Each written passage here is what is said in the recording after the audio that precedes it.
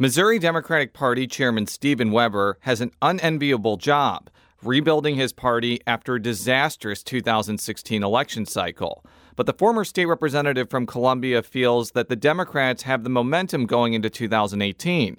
We talked to him about the party's progress on another edition of Politically Speaking, so let's hit the music. This is the Politically Speaking podcast, a candid conversation with the Show Me State's biggest political newsmakers. I'm Jason Rosenbaum. And I'm Joe Mannies.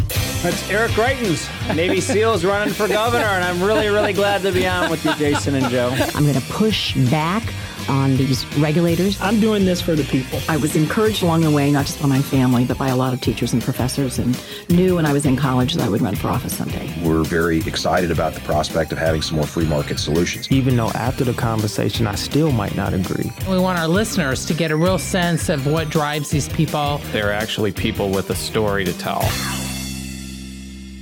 And welcome to the Politically Speaking podcast, the only show about Missouri politics featuring a host that does not like the downtown student housing in Columbia. I'm your host, Jason Rosenbaum, a reporter with St. Louis Public Radio. Joining me in studio today is Joe Mannies, who knows nothing about this. By the way, I've just thrown in all of these random taglines into the beginning of the show just to make Joe laugh, and I'm succeeding. And I guess the reason I use that tagline because we have a Columbia, Missouri native in studio. Our guest today is Stephen Weber, chair of the Missouri Democratic Party. Welcome back. It's good to be here. Good. The last time you were here, you were State Representative Stephen Weber. Now you're Missouri Democratic Party Chairman Stephen Weber. Did you imagine that happen a year ago? This was not something that I ever planned on doing. It wasn't just something. It wasn't like a goal that I set out to achieve. But it became clear after November that we need to make changes here in Missouri. The Democratic Party needs to sort of be rebuilt. And I think this is where I can best serve, and so I'm excited to do it. Yeah, just so our listeners know, Weber had been actually the favored candidate for the state Senate for much of 2016, but it didn't work out that way because of the Trump tsunami at the end. But some party leaders and others, I think Claire McCaskill was among the ones who encouraged you to take this current job. She did. I talked to a lot of folks, and yeah. She obviously she's with her race as being as important as it is. That was sort of extra motivation to get. And you've gotten high marks within the party for trying to do what you can to kind of energize the party and change the image. I mean, Jason was in Northwest Missouri. Northeast, a few days ago, and you were saying something about, was there anybody who was a Democrat who was under 70? Well, I mean, we can use that as a kicking off point. Yeah. And I don't want to get too granular into my Northeast Missouri voyage, but it does seem like the Missouri Democratic Party is in not so good shape. The rural parts of the states, even parts of the states that used to be very Democratic, are now fairly Republican after 2016. Candidates like yourself and all the statewide aspirants lost. And I want to know kind of the state of the Missouri Democratic Party when you got there and the challenge it's going to take to rise it back up again. Right. So there's a lot there. We could talk for many hours about this. First off, November was a disaster for Democrats both in Missouri and nationwide, and there's really no sugarcoating that. There's no way to sugarcoat it, no reason to sugarcoat it. So it is an opportunity to rebuild things, and that's what we're looking at doing. Here in Missouri, we've been losing seats in rural areas over a period of years. It's nothing that happened overnight. But when I came into the legislature in 2009, there were a lot of rural Democrats. Frank Barnett, Wes Schumeyer, Rachel Bringer, Terry Whitty, Tom Todd. I mean, keep going. There's a lot of folks. Oh, yeah, because it used to be, because I've been going to Democrat days in Hannibal since 1991. I've been to every one. And it used to be they would have this morning press conference, and there would be this crowd of local state legislators, many of who had hospitality suites. Now, there's none. There are no Democrats representing Northeast Missouri So they anymore. even canceled the morning Saturday press conference because there was nobody to be there. And I've mentioned this a bunch of times. I don't mean to be beating a dead horse, but when I started reporting on Missouri politics, as you mentioned, Democrats held a majority of lawmakers in Northeast Missouri. They had Wes Schumeyer. They had Terry Whitty, Paul Quinn, Tom Shively. And now, after 2010 to this point, there's nobody there, and there's also nobody in other traditionally Democratic parts of rural Missouri, like Saline County, the Boot Heel, even parts of Northwest Missouri. Why do you think this has happened? I think you may have an up-close and personal reason why. So let me say a couple things. First off, there's some structural reasons that I don't want to be dismissive of, but I don't want to spend my time harping on. There's things like gerrymandering and redistricting reform. There's the no limits in Missouri politics, which allowed a couple billionaires to pour in tens of millions of dollars. That makes a difference. So all that stuff is there, and that stuff does have an impact. But let's set that aside. Our party has been the Democratic Party has been the party of healthcare, the party of public education, the party of working people, and I believe that our policies have always reflected that. I don't think we've strayed from those policies. I do think that we've been unable to connect on sort of a visceral, emotional level with people on those issues, and so I think we need to do a better job of that, and that's one of the things that I'm working on. When I'm going to these counties, and I've been to over 50 counties since January, and I go speak to Democratic clubs, and the things that they want to talk about are, they're concerned about their school, whether their school is going to be going 4 days a week next year rather than 5. They're concerned about health care. There's a woman I met in Anita in Holt County up by the Nebraska border who just got health insurance under the ACA exchange after going 15 years without health insurance. And she's very, very concerned about what this health bill looks like because she's not sure she can afford to keep her insurance depending on what the Republicans do. And all these farmers, I met one last night actually in Wright County who's concerned that what Donald Trump and his blustering and his all that is jeopardizing Missouri farmers' access to foreign markets. He's concerned about Donald Trump cutting crop insurance and gutting that program. And so these concerns are out there. The Democratic Party represents these values. We are correct on the policy. We need to connect with people on this. Well, is part of it that your message doesn't match that? I mean, some would say that in the 2016 election, for right or wrong, looking broadly, that there wasn't as much focus on economics and like public schools and this and that. In some ways, it was a feeling that Democrats assumed that the public knew what they stood for, and maybe they didn't. I mean, Republicans get a message and they drive that baby in the ground. I mean, They do not change whatever their message is. I mean, and Governor Greitens, I mean, in fact, Jason played some audio for a previous podcast, and I thought it was something that I had recorded of Greitens. It actually was something different, but it was the same words like the day before. My point being is he's got his message down and he sticks with it, and I'm not criticizing that. I'm saying in some cases that's been one of the Republican strengths, is that they get the message down and they don't deviate. Right. I think that's a fair critique, and I think that maybe Democrats did because we were correct on the policy. Like when 8 years I was in the legislature, I saw how the Democrats were voting in ways that benefited working people and the way that the Republicans were hurting them. And so maybe there is some assumption there that people know that. One good example is, for example, public education. For the last 8 years or longer, Democrats have been talking about underfunding the foundation formula, which is, from a policy perspective, is absolutely a problem, and we're correct to point that out. But underfunding a formula is like the least motivating electoral message you can come up with. When there's 13, 14, 15 school districts in the state now that are going to school 4 days a week rather than 5 because they can't afford buses, that is a much more visceral way to talk about the same issue.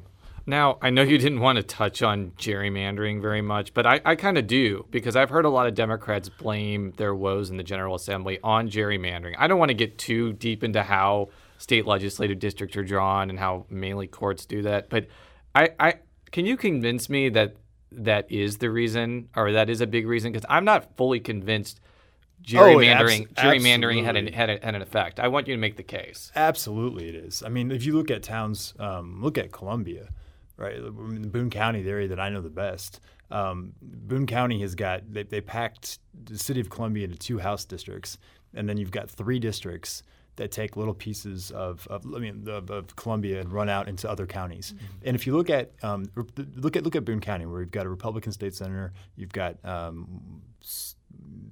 2 3, depending on the year, Republican state reps.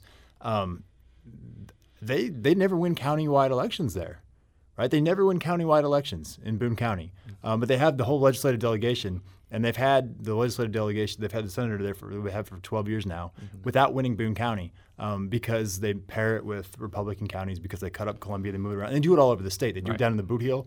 They divide the Democratic pockets in the Boot Heel. So the reason I don't want to harp on it is because I want to solve the problem, and in 20, we don't. That's not going to mean there are things happening on redistricting reform, but in terms of winning elections in 18 and 20, that doesn't come into play in 2022. But it is critically important. Exactly, because it seems like in the last 20 years, seems like several key elections that were about the time of redistricting, without getting into the fight over gerrymandering or not. I remember back in the early 90s when Ann Wagner, who at that point was one of the key operatives for the state Republican Party, was saying it was so key that they win all these elections in 90 to make sure that they were in a position to help draw the districts, especially the congressional districts, for 92, so that Ashcroft, who was then governor, could sign it into law before the gubernatorial contest, which ended up bringing in Mel Carnahan. Yeah, but the reason I bring this up, and this can kind of get into our next point about making sure you field candidates, is the example you just brought up is certainly an example of not advantageous situation for Democrats. I'll bring up this kind of as a rejoinder counter. So in 2012, redistricting created a district that included most of Monroe County, some of Rawls County, and all of Pike County. Those 3 counties are historically Democratic counties, and frankly, a Democratic candidate should not lose. Paul Quinn did lose to Jim Hansen, and then the next year, a candidate ran that got no money and got 30% of the vote. And then last year, nobody ran against Jim Hansen. So I don't think gerrymandering can explain that. I think there's a lack of recruitment and a lack of focus on resources and an inability to field good candidates in some of these places too. And I think you want that's a big goal of yours. And both those things can be true, right? They're not mutually exclusive. And that's a good point, because when I first got to the party, what I tried to figure out was, not what do we have to do to be successful in 2018 and 2020? And I've been a candidate for the last 5 cycles, so I was coming at it from a certain perspective. And so the first thing I did was get in my car and I drove around and I started talking to Democrats all around the state and say, what do we need to do better? What comments? What are your thoughts on the party? And I came up with 3 things that the Missouri Democratic Party is going to do. So the state party is the state party. Democrats are going to do a lot of different things. The grassroots organizations are going to do different things. The state party is going to do 3 things, and that's recruit and train candidates, communicate the Democratic message, and rebuild Democratic clubs and infrastructure like rural county clubs, young Democrats, and college Democrats. And those are the 3 things that as chair of the party, I'm focusing the state party on. And because you're completely right, we need in 2006, when Senator McCaskill ran for U.S. Senate the first time, there were 140 Democratic candidates for 163 seats. Last year, there were 97. Yeah. And so both those things need to be fixed. Now, with the passage of Amendment 2, which does limit donations to legislative candidates as well as statewide candidates in Missouri, for all its flaws, but on the surface, it would appear to bolster the power of state parties. Since you've taken over, are there things that you've seen that either back that up or that run counter to that? I mean, I'm curious, what impact do you think Amendment 2 is going to have on your job and the rebuilding of the Democratic Party? Yeah, that's a good question. I think it's a little too early to tell. I think we won't know until the end of the cycle, because I think until we see what how some of the billionaires, particularly only on the Republican side, that would be spending millions of dollars, how they do that, whether they do it through political parties or through House caucuses or through independent expenditures, it'll be difficult to tell.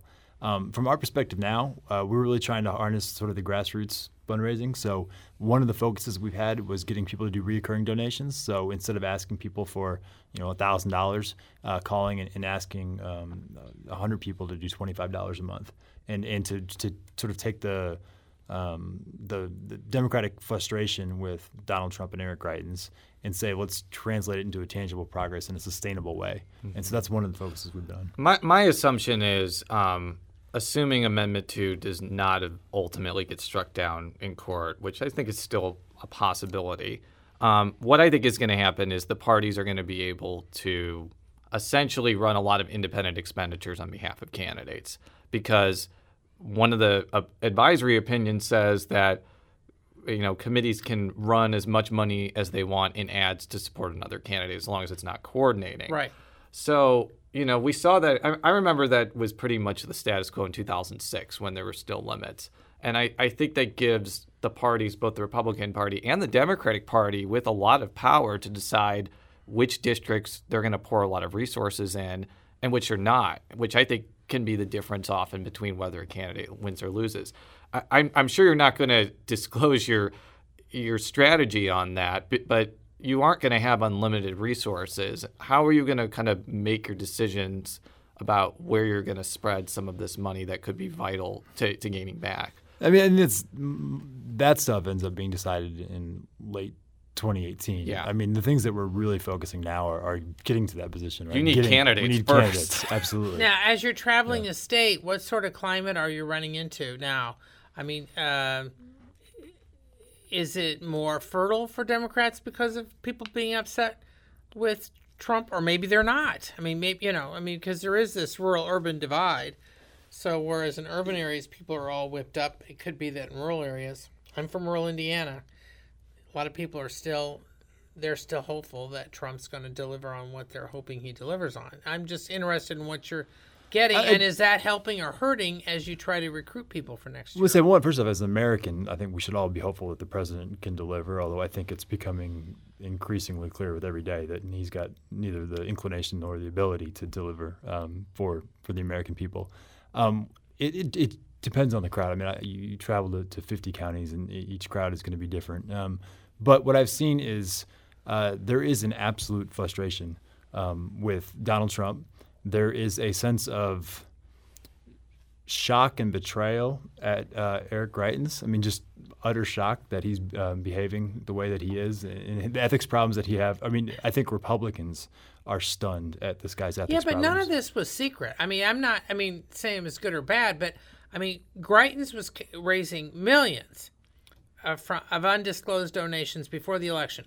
Greitens said, as early as last summer on the debate that we hosted with all the Republican candidates, he was very clear he was for right to work and some of these other issues. Yeah, I mean, to jump on Joe's point, I have heard so many anecdotes from people in labor unions, and not just labor leaders, about how a lot of their friends voted for Eric Greitens, even though he was not trying to hide the fact that he would vote for right to work. That, to me, exactly is a enormous failure on the Democratic Party's part to prevent something like that happening. I mean, have you heard something like absolutely. that too? I've got the same anecdotes, but here, let me. This is the way I think the Democratic Party has been political victims of our own policy successes. So since Matt Blunt was elected governor in 2004, people in labor have been saying, truthfully, right to work can happen this year. Right. And that's been a real thing for the last 12 years. And before that, in those elections. And so for years, the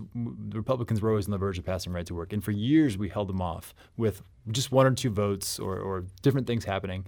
And so I think a lot of people concluded that it didn't matter. I talked to a guy that was driving the shuttle over at Lambert Airport, and he works with the Teamsters for UPS during the holiday season. That's his best time of his year. And he said that he voted for Greitens. He didn't think he was going to pass right to work. He thought that was just a talking point, and he was stunned that it happened. Why did he vote for Greitens? I mean, I'm just curious. Yeah, I asked him. Did he explain? He was guns. I asked him about that. That's what I figured. I figured it was the ad where he's blowing up stuff. We've heard a lot of anecdotes of Trump voters who say, I didn't expect him to do this on health care. I didn't expect him to do it. And they're kind of scorned. I mean, I really feel like union members who did the same thing, I'm not saying they deserve to be scorned, but I'm a little surprised they're not treated similarly. I mean, what do you think about that? No, I mean, I think to a large extent, I think these Republican politicians just flat out lied to people. Well, see, and they did. Eric Greitens' campaign saying that he wanted to raise wages, right? He didn't, and now he's going to sign the bill that cuts the minimum wage in the city of St. Louis. That's the opposite he was doing. Donald Trump said he wanted to provide health care for everybody, and we haven't seen the AHCA at the time. It's still a secret as of recording this, but the House version cuts millions of people off insurance. So they have misled and lied to the masses. Well, and some of this, I mean, show my age here, but I mean, this goes back to the 80s. I mean, when Ronald Reagan was able to get a sizable chunk of the labor vote, the general assumption was between 30 and 40%, which may be similar to what Trump got because of his message. And it wasn't until his second term that some Republicans were like, well, he's not, labor people are like, well, he's not delivering. Well, why did you think that he would? I mean, Reagan was very clear on what he was for and what he was not for. Mm-hmm. And I think in Trump's case, he campaigned on one thing and is doing something else. I think the thing with Greitens that surprises people, and even the Republicans, is the ethical problems, right? He campaigned sort of as this outsider that was going to help drain the swamp in Jefferson City. And I think Republicans are stunned by the speed at which he's just made himself comfortable in the swamp and expanded the swamp. I don't want to personalize this too much, but I do know that you've known the governor probably longer than most people because he taught in Columbia, I believe, for a while, and I think you were actually friends with him. I got to know him in 2007. Yeah. Could you kind of explain what your view of his transformation is from being, kind of a Democratic person who almost ran against Blaine Luetkemeyer in 2010 to what he is now? Right.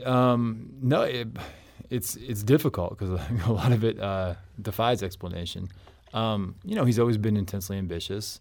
I thought that he was coming at it, when I knew him, he was coming at it from a sort of a set of values. He was a Democrat. We talked about he was in my campaign kickoff in 2008, offered to do anything he could to help me out. I guess somewhere along the line, his ambition got the best of him, and he sacrificed the beliefs that he had grown up with. And people can change parties, absolutely. But we're not talking about somebody who changed parties. We're talking about somebody who completely changed ideologies, and that's different. And we're also not talking about somebody who went to college and grew up and had life experiences that changed ideologies. We're talking about somebody who had a PhD from Oxford, who was a Rhodes Scholar, who had been to Iraq, had done all these things, had come home and concluded that he should be a progressive. And then at some point in the next couple of years, without any explanation, he's now a extreme conservative. And so I think he sacrificed everything that he had grown up believing for power, and it's disheartening to watch somebody do that. And it's disheartening to watch somebody who pitched himself as this ethical leader, just open up this dark money group and just viciously attack people over genuine policy differences in his own party.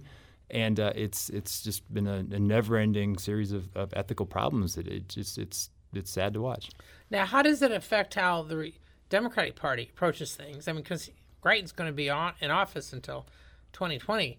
But how does this affect how you approach things going into 2018? Are you using some of his problems or perceived problems as you try to recruit candidates, or are in your message? Or are you looking broader? I mean, beyond the governor, more on other things. No. So this is how I think it's both how it shapes up politically and how it's true. Is that the Democratic Party, we care about people having access to health care. That's something that's important to us, and we want to improve the ACA. But any improvements need to result in better care and better coverage, more expansion for people. We care about public schools. We care about working people. We're going to talk about those issues. Donald Trump and Eric Greitens care about themselves, right? And that's borne out by their behavior, by the evidence. Donald Trump and Eric Greitens aren't trying to figure out how to get minimum wage workers in the city of St. Louis a raise. They're not sitting around trying to figure out how to help people like Anita in Holt County who are desperately afraid of losing their health insurance, how to keep it. That's not something that they're focused on. They're focused on how they can make money off different deals, how they can keep billionaire donors happy. That's their priorities. So we're going to take our priorities and we're going to talk about what we're doing, how our policies better benefit rural communities, how they better benefit urban communities. And we're going to talk about the ethical problems that they've gotten themselves into because they don't care about taking care of people. They care about promoting their own careers. Kind of to play devil's advocate, as somebody who followed Eric Greitens' campaign pretty closely and went to a lot of his rallies, I have noticed that a lot of ordinary people that are not really heavily invested or involved in Missouri politics really came out strong at rallies and through social media for Eric Greitens. Maybe it was because they read his books. Mm-hmm. Maybe it's because they were touched by The Mission Continues. And I could see that bond kind of growing as he continues to travel the state and use that strategy that was successful in the campaign kind of in his everyday governing. And I think that that's a really strong attribute that he has from a political sense that makes it pretty challenging for the Democratic Party to take him on politically. So I know that's kind of more of an observation than a question, but I mean, how do you kind of combat that? Yeah. His human connection, which I think seems very genuine in many respects to the voters. I'd say a couple things. I mean, to me, the tragedy of him is that he's using his talents to promote himself rather than to promote the general good, and that's what makes the story so tragic, right? I would point to people like Pat Kerr. You probably read that letter of somebody who put her name out there supporting him.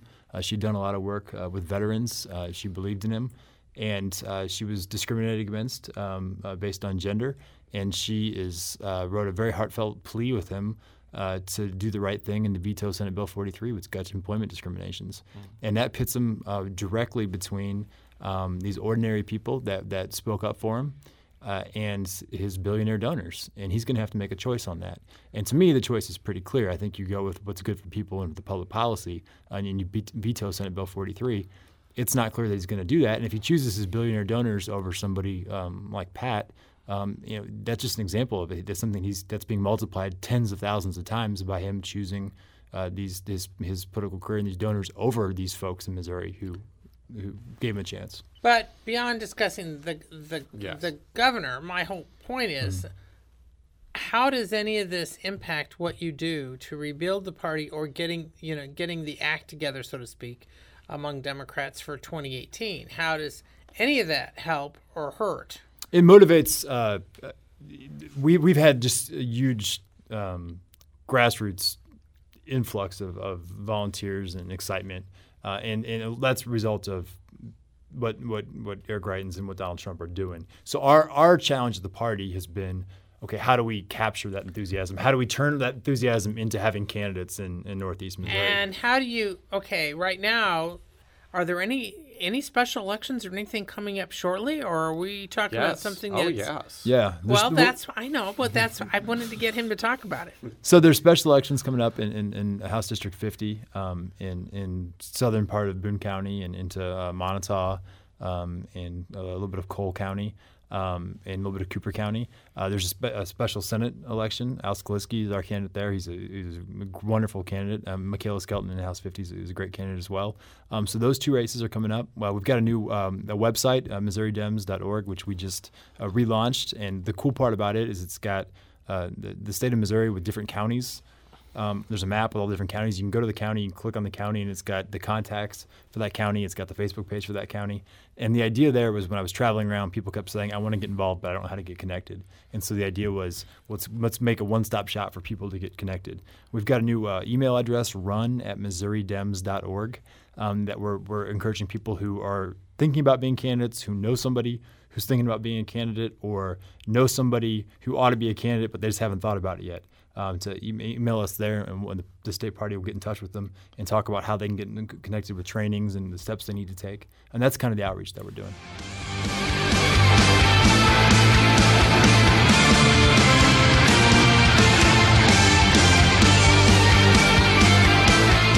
I want to touch a little bit on the article that came out on Sunday about the question about whether Missouri Democrats should accept socially conservative candidates into their ranks. So, I mean, I don't think the party has an ability to basically zap people off the ballot who are opposed to abortion rights or are opposed to gun control. I mean, I don't think you have the ability to prevent people from running for that. I think the reason I wrote that was, A, whether, there would be some discomfort within some of the Democratic base, which I think that there legitimately is, and B, whether that's an effective strategy or not, because let's take Senator Claire McCaskill, for example. Her positions on abortion and gun control are pretty well established. She supports abortion rights and is for some forms of gun control, yet that has not stopped her from doing pretty well in rural Missouri. On the other hand, there is this kind of feeling that especially as state legislative candidates, if you run candidates who support abortion rights and support gun control, they're going to be at a disadvantage to Republicans that take the opposite view. So how is the party going to deal with this situation? And would somebody who is socially conservative that's running in a competitive district be penalized at all by the state party for taking those positions. The best candidates are candidates that are willing to work hard and are willing to say what they believe with conviction. And we've seen all kinds of candidates do that in rural areas. We've seen Rebecca McClanahan win in Northeast Missouri, being pro-choice and doing it with conviction. We've seen Rachel Bringer win in Northeast Missouri, who's very pro-life and is very sincere about her convictions. Right. The best candidates are the candidates that work hard and will tell voters, what they believe and why they believe it, and that voters understand they truly are saying it.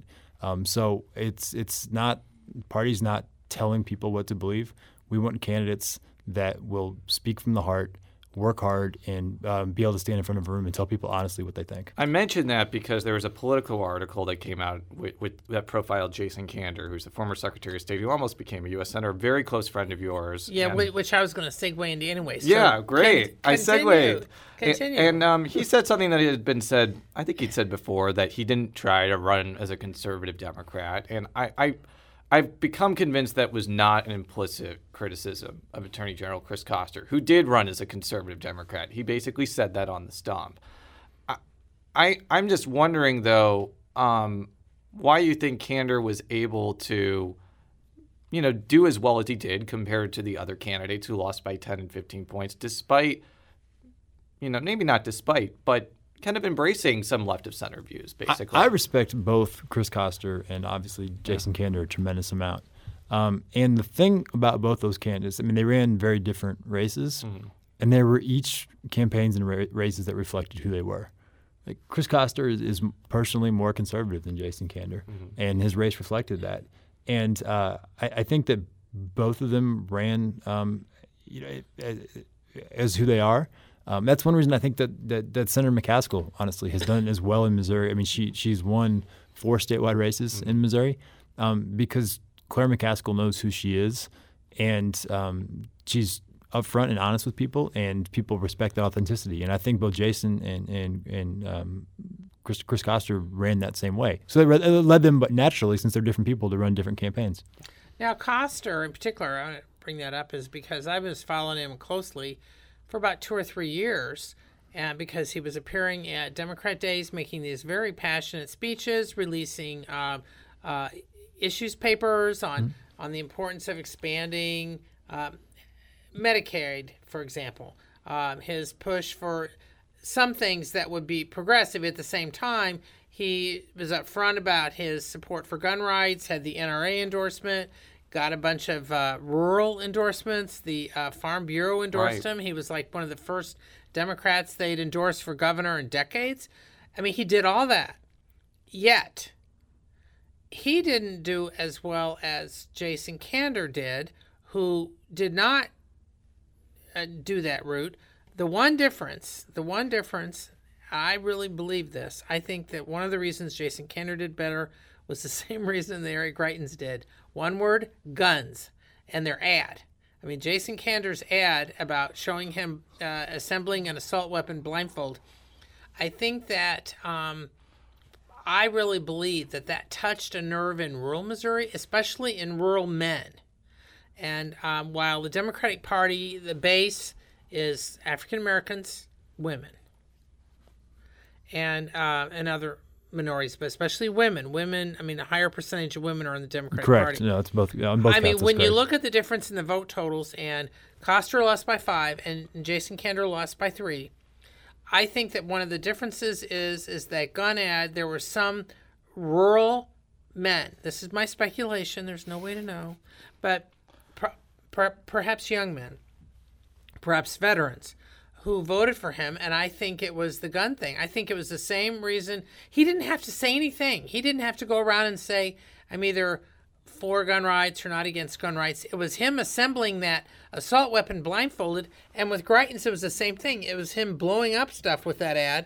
I think it was the visual that helped him. Now, tell me, I could be all wet on that, but I think that's why Kander did so much better than Koster, even though Kander didn't do all this work that Koster did, outwardly to try to woo the rural vote. Well, and as chair of the Democratic Party, I think it's important that the thing I'm interested in is that both of them substantially outperform the top of the ticket.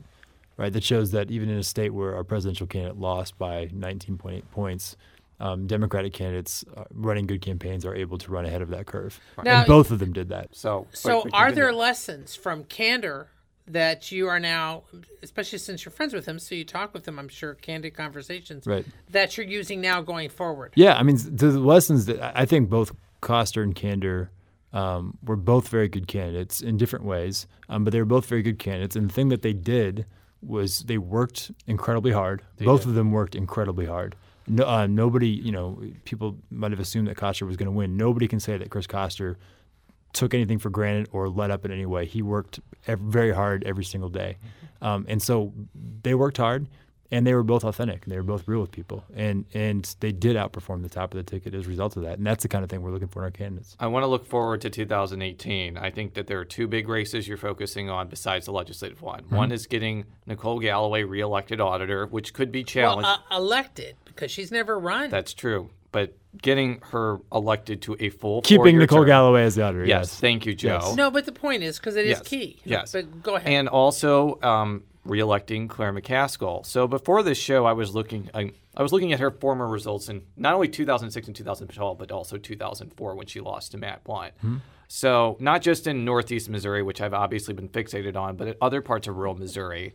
In 2004, she got anywhere from 30 to 35% of the vote in outstate Missouri. She improved that to anywhere from 40 to 45% in 2006, and I think that's the reason she beat Jim Talent. Oh yeah, listen, absolutely. And she'll tell you that was the Mel Carnahan rule. Mel Carnahan claimed that you had to get at least about 42%. Yes. So in rural Missouri. My point for bringing this up is I don't know who is going to be Claire McCaskill's opponent. I don't know if it's going to be another Todd Akin or a Jim Talent. If it's a Jim Talent type candidate, it's going to be a much tougher race than 2012.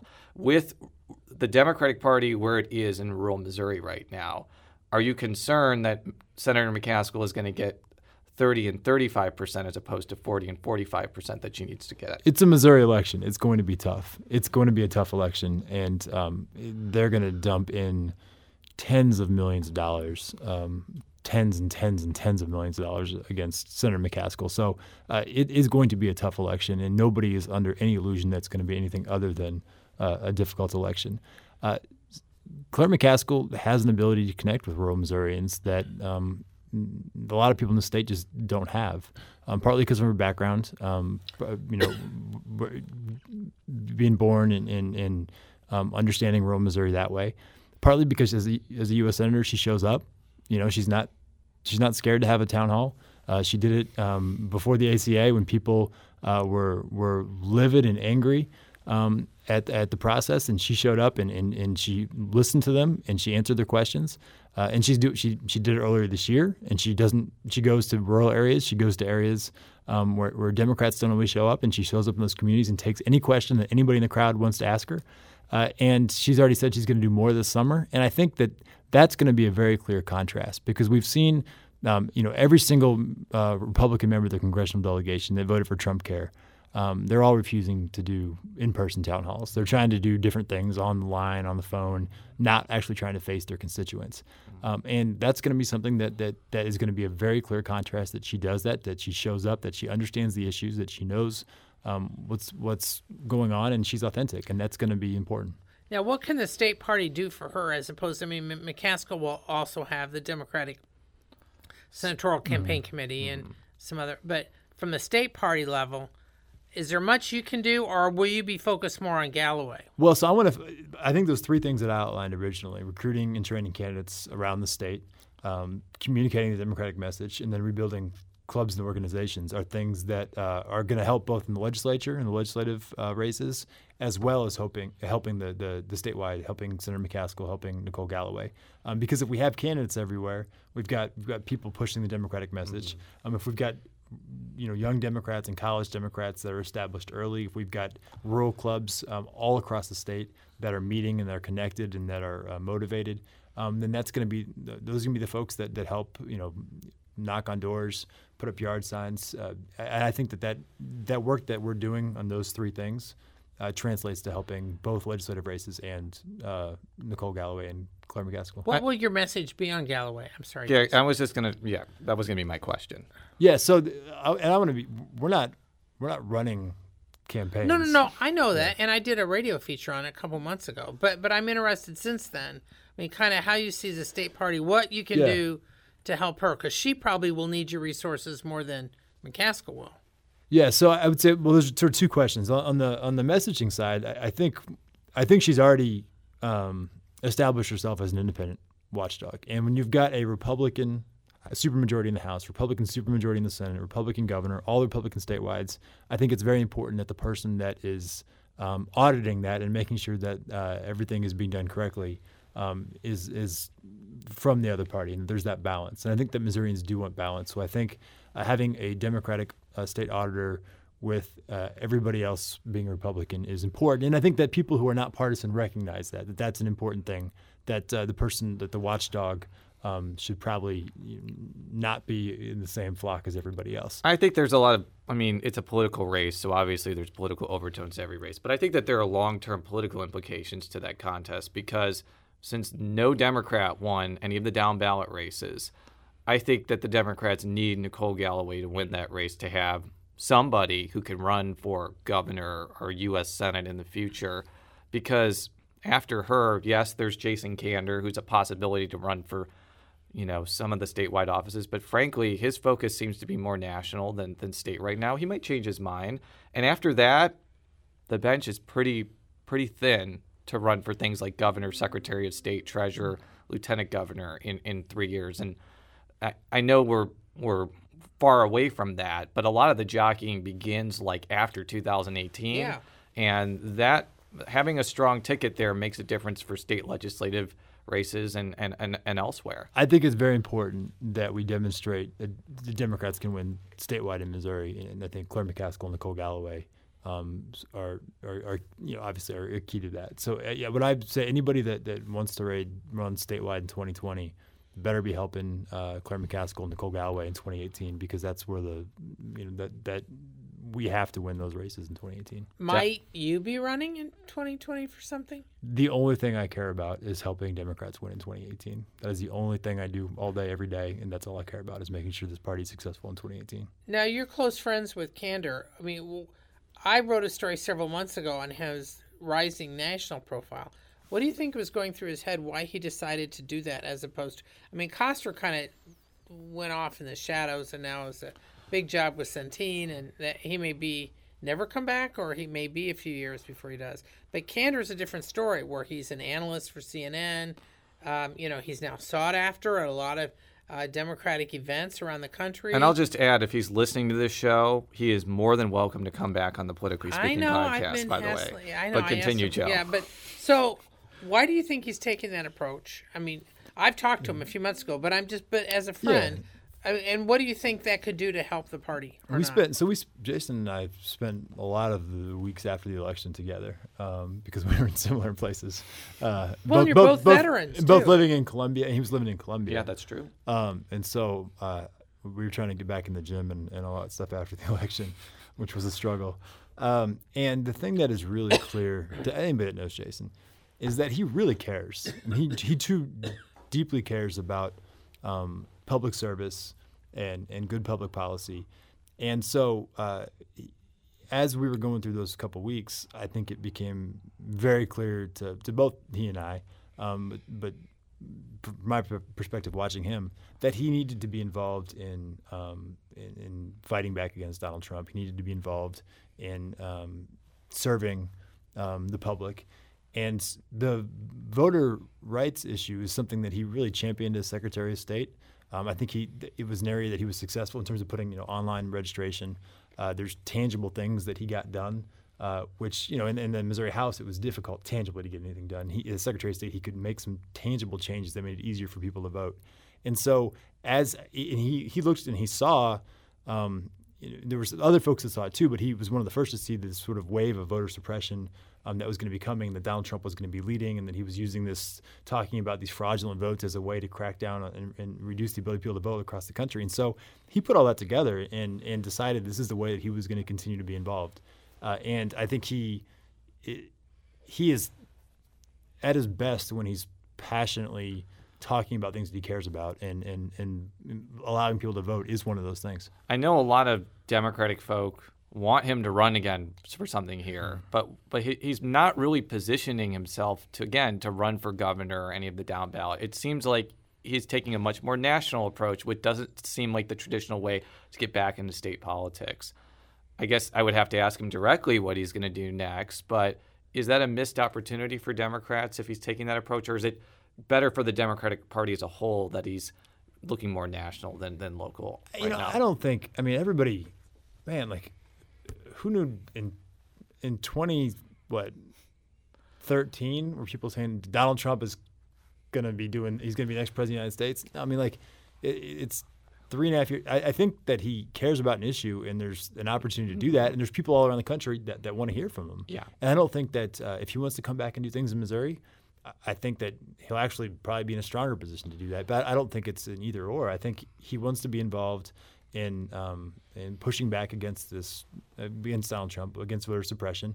I think there's opportunities to do that here in Missouri, and I think he does stuff like that, and he has done stuff like that. There's opportunities, unfortunately, all around the country, and he's showing up to do that too. Well, is this somewhat of a model? I mean, if you look at the way Greitens did it, Greitens, it was the first time he ran for anything was for governor. But the point was he had created a somewhat national profile, and that helped him get donors. And then, as Jason mentioned, I mean, I covered a number of his rallies, especially at the end, where there were all these young people who had come from all over the country. We're talking about Greitens. Greitens. But also Kander, too. Yeah, I went to a lot of his rallies, and there were a lot of young people really excited about him. Yeah, no, but my point is, maybe I didn't make it clear, is that in some ways Kander's approach in some ways mirrors what Greitens did from the standpoint that Greitens created somewhat of a national profile and then ran for governor.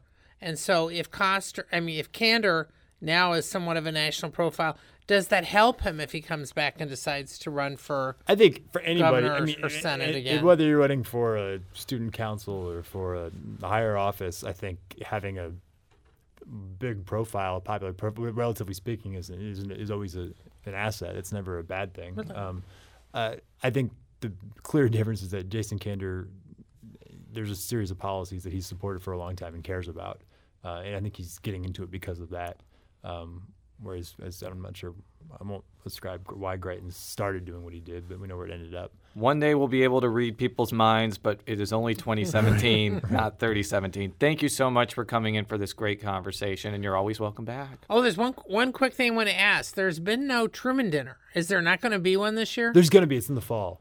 Oh, you're moving it to the fall. Yeah, it's going from the fall. Spring, the summer, to the fall. Will it still be in St. Louis or going to be somewhere else? It'll be in St. Louis. In St. Louis in the fall. Okay, indoors or outdoors? It's been outdoors the last few years. It's getting to be indoors this year. Oh, what was on? It was at the Cardinal Stadium. Yeah, for a couple years in a row. Now, previously it had been at the Renaissance. Yes, and then there'd been other places before. So Joe and I will cover it. I can guarantee it. Yes, we'll be there. We will be excited about it. Yes, absolutely. Right. We're going to have it. We will succeed. For all of our stories at stlpublicradio.org, follow me on Twitter at Jay Rosenbaum. Follow Joe on Twitter at Jay Mannies. That's JMANNIES. And how would people follow you on your suddenly very active Twitter account that used to be very dormant? You called me out on that 2 years ago. You're like, oh, this account's existed for 7 years. I finally got the password from Abe.